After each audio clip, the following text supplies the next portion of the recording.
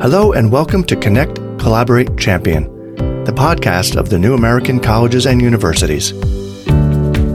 A network of campuses providing a transformative education for a diverse undergraduate and graduate student population, the future of our country. I'm your host, Sean Creighton. Our podcast speaks with insightful experts about current and future issues in higher ed. Thanks for joining us.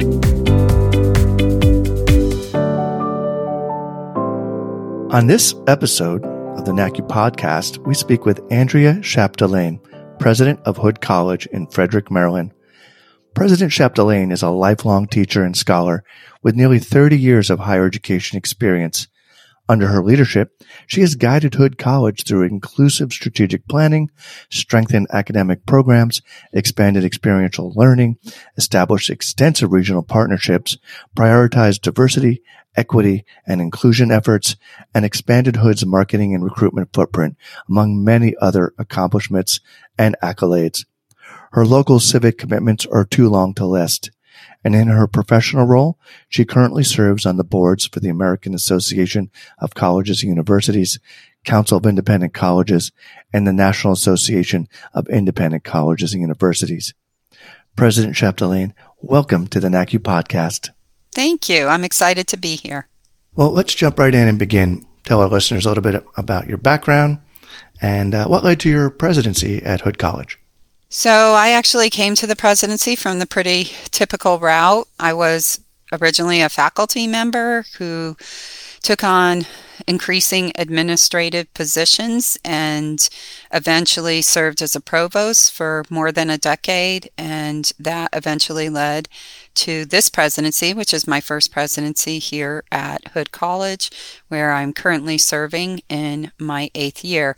I think the common theme throughout my career has been to serve small, private liberal arts colleges. All of the schools I've served have been of that, even though I'm the product of a public university. Got very excited in doing liberal arts and teaching it and learning in that field, and have been happy and proud to serve such institutions ever since.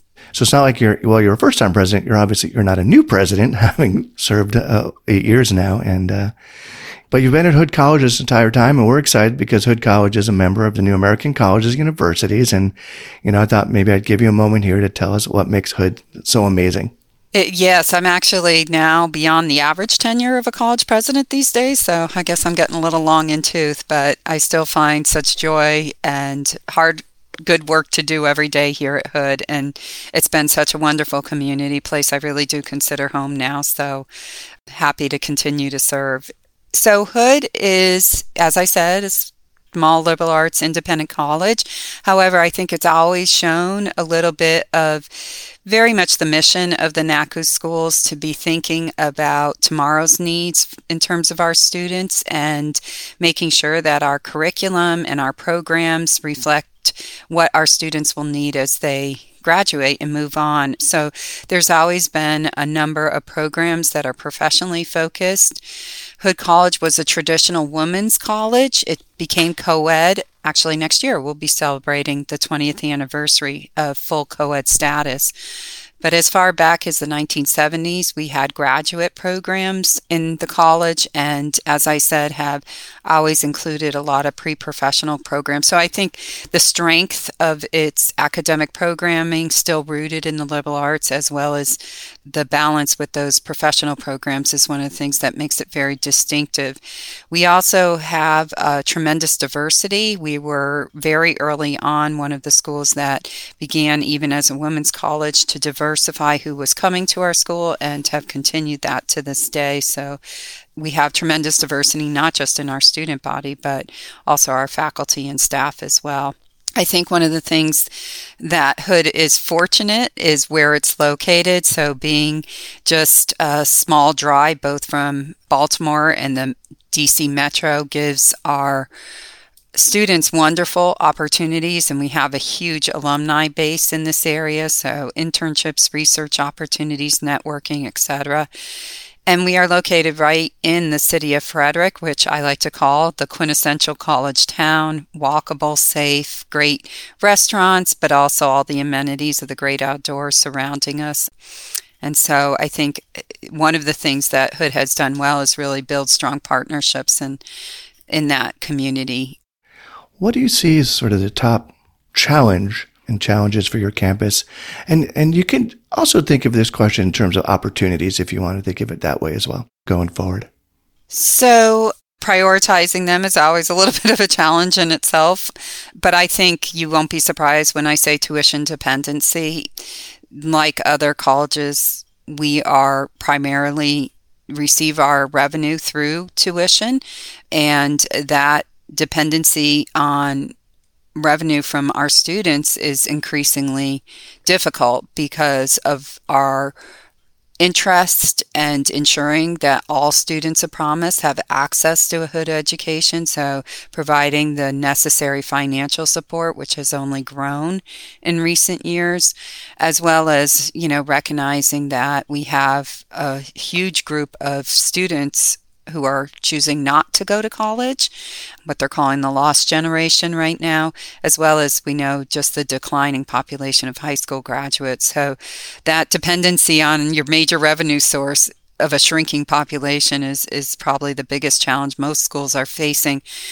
I think in terms, as you said, it's also an opportunity, and that's where I think Hood has proven itself to be nimble and forward-thinking about other opportunities for revenue beyond that and ways to provide that financial support that's so needed.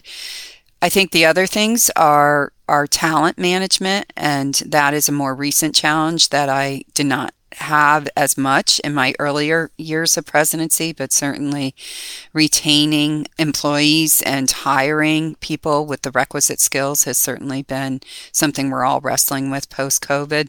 I think something I'm sure we'll talk about a little bit more is the declining public support for higher education as a whole and the perceived value. It's not something that I realized how much we need to do to advocate to something that, of course, for me as an academic is a no-brainer. Yeah, I imagine we could spend one episode on each one of those areas that you've identified. Right. I guess as you think about the future and you think about those challenges and that are faced by many of your presidential colleagues, could you talk a little bit more about, building partnerships, as a strategy to address some of these challenges or at least ensure your college's mission as you move it into the future? Right. I think this is someplace where if I look back on my presidency, is something that I'm especially proud of. And, building those partnerships there's no one way to do that or one type of partnership that makes sense. For me, it has been about building relationships first and having deep, engaged conversations with community stakeholders, internal stakeholders about their needs. So I would almost call it more of a listening tour in terms of what are the things that Hood can or should be doing to support those potential partners. And conversely, what are things that Hood needs and our students need that could be fulfilled through that partnership? So it's really about engaging in real relationship building and really helping establish a sense of mutual benefit, mutual trust. So I think, unfortunately, sometimes if we enter those relationships with this is what we need or this is what they need, it's hard to build that sense of place where we can get to where we can see win-win situations for everybody involved. It's definitely a different way of thinking for academe as a whole. And there's sometimes, a bit of a culture change that has to happen in terms of thinking about how we make decisions and who's at the table to make those decisions, because if you're going to have real partnerships, they need to be at the table. And, if you're talking about curriculum and things that are traditionally kind of the purview of the academy, that does require a bit of a culture change. So I think for me, building those partnerships does take time, and it does take patience, and it does making sure that all the right people are at the table so you can build something that's sustainable and workable and, like I said, has real benefit. I'll give you a couple of examples of that. One was, like many colleges, a number of years ago, we were facing a crisis which has only become more acute around providing health services to our students. So the traditional model of having, a nurse practitioner on campus, maybe a doctor a couple hours a week, just is insufficient to the needs of our students today, our athletic needs, etc. So we're fortunate that we literally are next to the community hospital. And so I reached out to them and told them what we were struggling with. And they said that they had been very much interested for a period of years of creating a community care clinic in our area to help defray the number of people who are coming to the emergency room for what could be taken care of in a much less intensive and frankly expensive setting. And so by providing them with a number of ready clients, i.e. our student body, that really made the financial model of that work for them. And for our students was a huge advantage because that clinic is opened in the evenings, it's opened on the weekends, it is tied to the hospital, so access to expertise that we wouldn't have on campus. It's really changed our ability to provide quality care and at the same time, of course, help the hospital with one of the pain points of waiting times and response in their emergency room. Yeah, it's like creating these like synergistic relationships that are beneficial to both the students and the college as well as the community, which is part of the central mission of higher education. And it's not an easy task to achieve, right?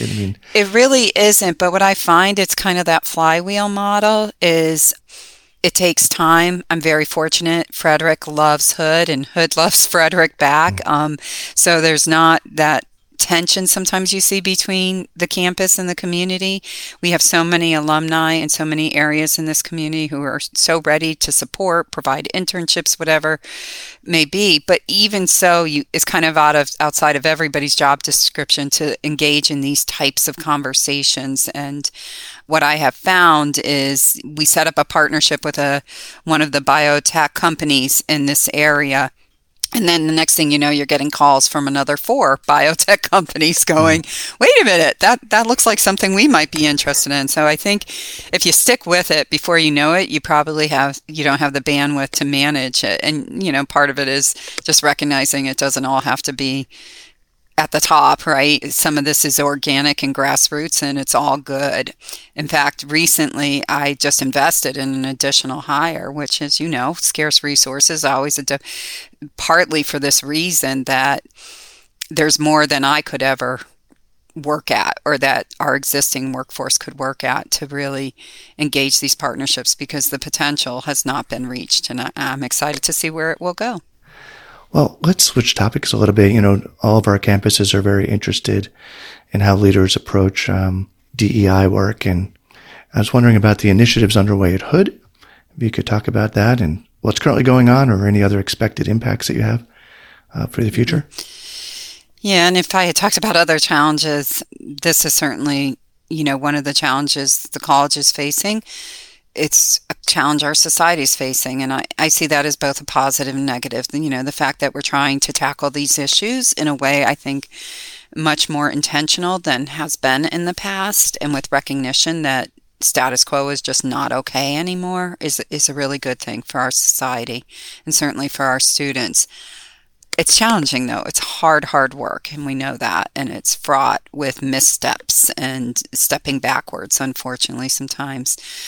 What I did a couple of years ago sort of recognized two things. First of all, I understood that this is not something that can be siloed. So HR is working on hiring issues around this, and Student Life is supporting student diversity organizations, and whatever your campus safety or conduct area is taking care of issues that arise.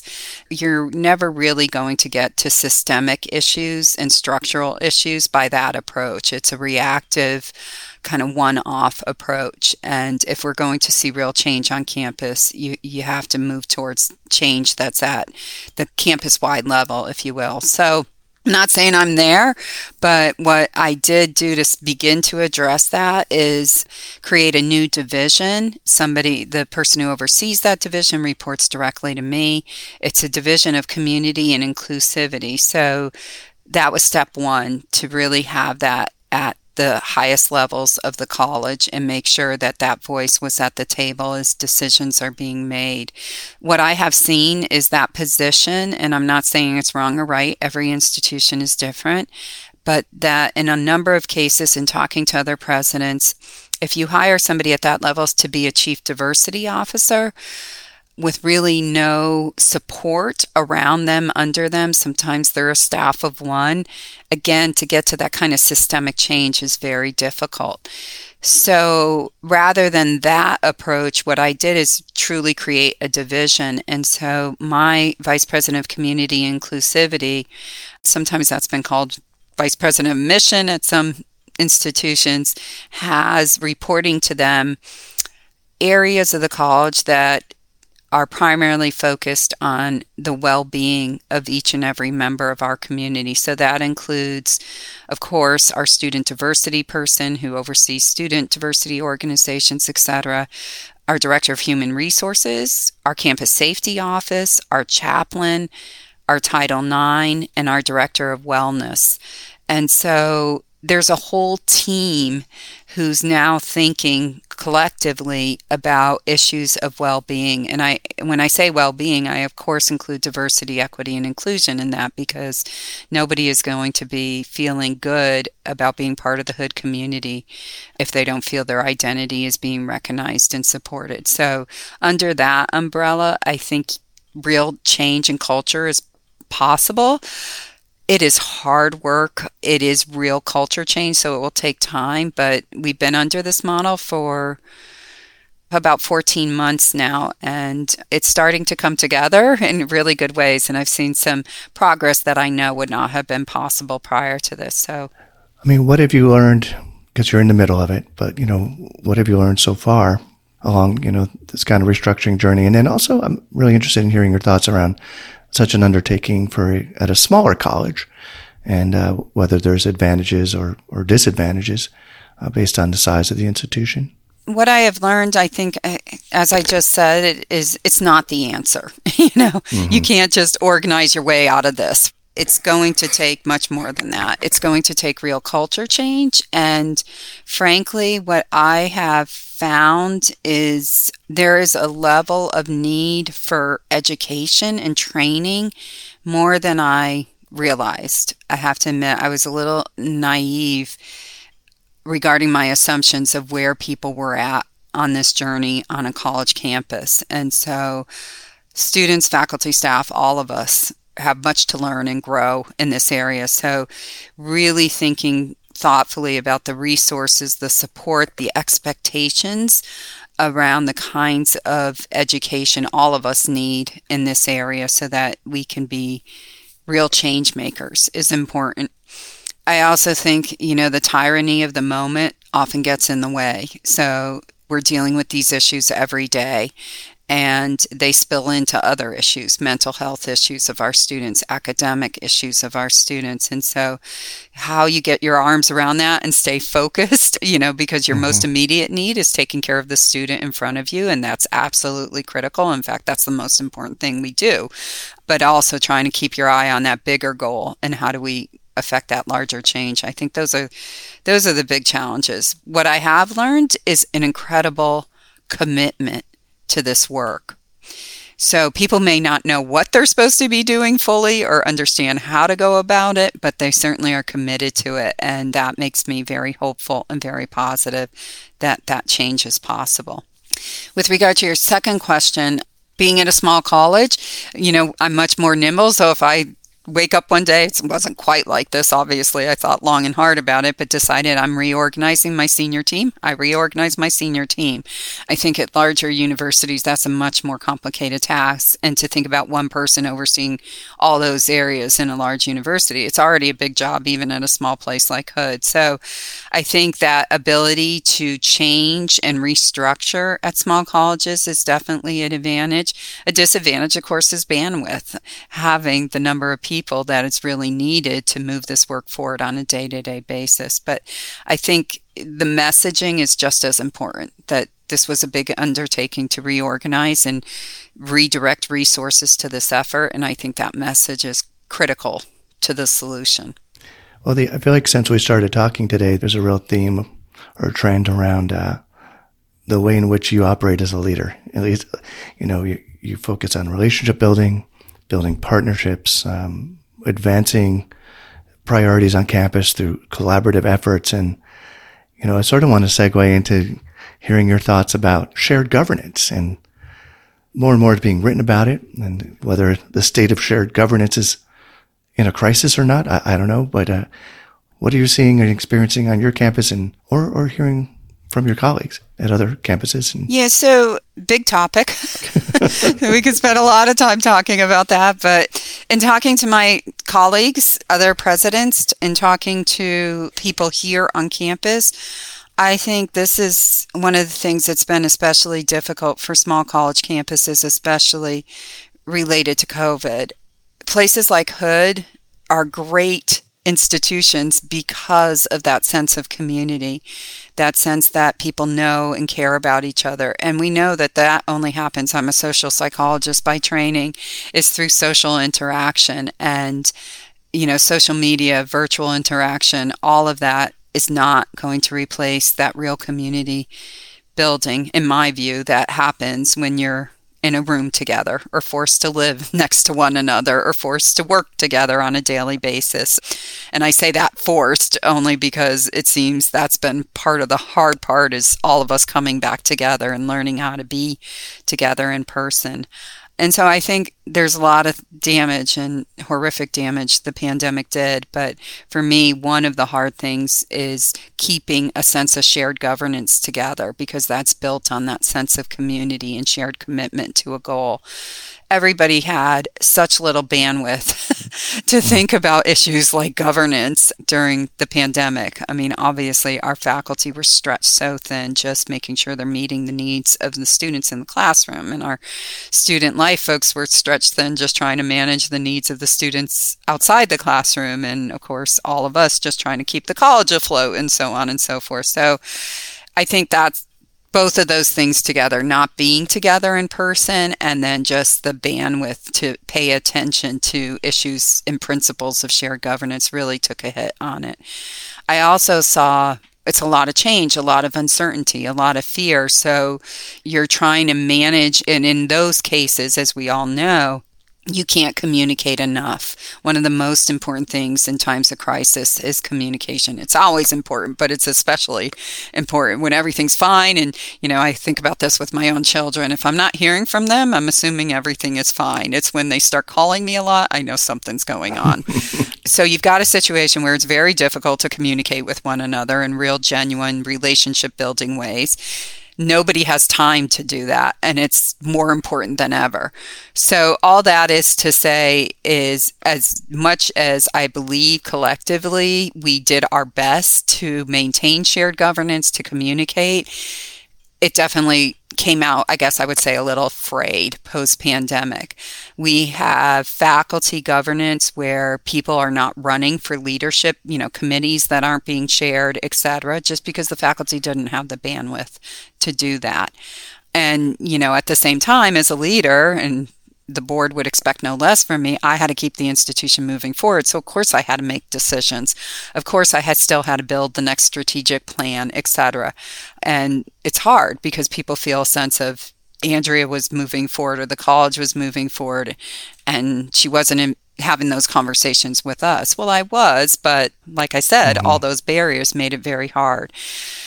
So I think that I would tell you that my sense is that shared governance is something we have to be paying a lot of attention to as we move past the pandemic. I absolutely believe that colleges make better decisions when the wisdom of the many are part of the conversations and the decision making. You're not going to have a college do well without that. And second to that, you can't have good shared governance if the governing bodies in themselves have to be strong, right? So you can't think about the strength of the institution as whole if the board isn't a strong governing board, if the faculty don't have strong governance, etc. So I think for me, one of the things that I encourage the board to do, and I have heard this a lot from my colleagues, other presidents, is that the board, rightly so, was incredibly involved in the day-to-day minutia of the college through the pandemic. They were right there beside me deciding, when do we close? How do we close? When do we reopen? When do we mandate vaccines? When do we, all of those decisions. And repositioning ourselves that is administrative work, and it's not appropriate for the board to be involved in the day-to-day, and to get them more focused on the strategic again and how do we move forward in a post-pandemic world. So my board actually has gone through a process of review over the past years. In fact, I was in a conversation this morning with the board leadership today, redefining some of the committees and the responsibilities of the committee. So they really have looked very carefully at their governance. The faculty are doing the same. They're working with a consultant right now, trying to figure out how do we streamline and make our process more efficient and communicate better with each other so that they can have strong leaders who are willing to serve in their committees. Our student government just revised their bylaws. So I've really tried to encourage everybody to do this. And hopefully the next step is then to come together and say, okay, given all that, how do we work together? I guess I should also mention senior administration did the same thing, looked at how we make decisions, who's at the table, and have been working on some things based on others' feedback that can improve the sense of transparency in what we do every day. Well, I feel like we've covered a lot of major topics today. And maybe just, always like to end by hearing about, what you're reading or watching or any big trips planned. And, how do you balance all this work that you do as president? Tell us something lighter that's going on in your life to end the episode. So one of the things I know I would share, I was told early on by more seasoned presidents or previous presidents, is to make sure that you, like if you're like me, I live on campus. I'm honored to have a place that the college provides for me, which is wonderful. Great place to have students over, faculty, staff, love it. But it is a bit of a fishbowl. And so presidents always said, make sure you have a place to get away to. And, the first couple of years, I didn't even think about that because I just felt like I was consumed and needed to be here 24/7. So one of the things I make sure I do is I did create that space for my family. So we do have a place that we can get away to that is ours, not just vacation, but a separate place where we can just be us. And I think that's important. And so I try to do that a little bit every year. So always looking forward to that time away over break to do that. So in terms of big vacations, I took one this past summer, did 2 weeks in Europe, in France and Italy. My husband and I celebrated our 25th anniversary the day I had to close the college for COVID back in 20. So this was a long overdue celebration of that. And both of our sons graduated from college during COVID. So we decided the family deserved a great big fun vacation. And it was just that. It was a great time. I rarely have time to sit and read a book, but I listen to books a lot. So as I walk and talk and go different places, this is a walking town. So I always have my earbuds ready to just listen. So I'll tell you, I just finished Lessons in Chemistry. It's won a lot of awards. If you haven't heard from it, it's wonderful. Okay. Recommended to me by a trustee. And I do read a book. I have a book club with my senior team. And so we just have a long list of books that we throw up on the wall and then pick one once we finished. And right now we're reading the new Gostick and Elton. They've written the Orange Theory. They've written a bunch of leadership books, but they just came out with one called Leading with Gratitude.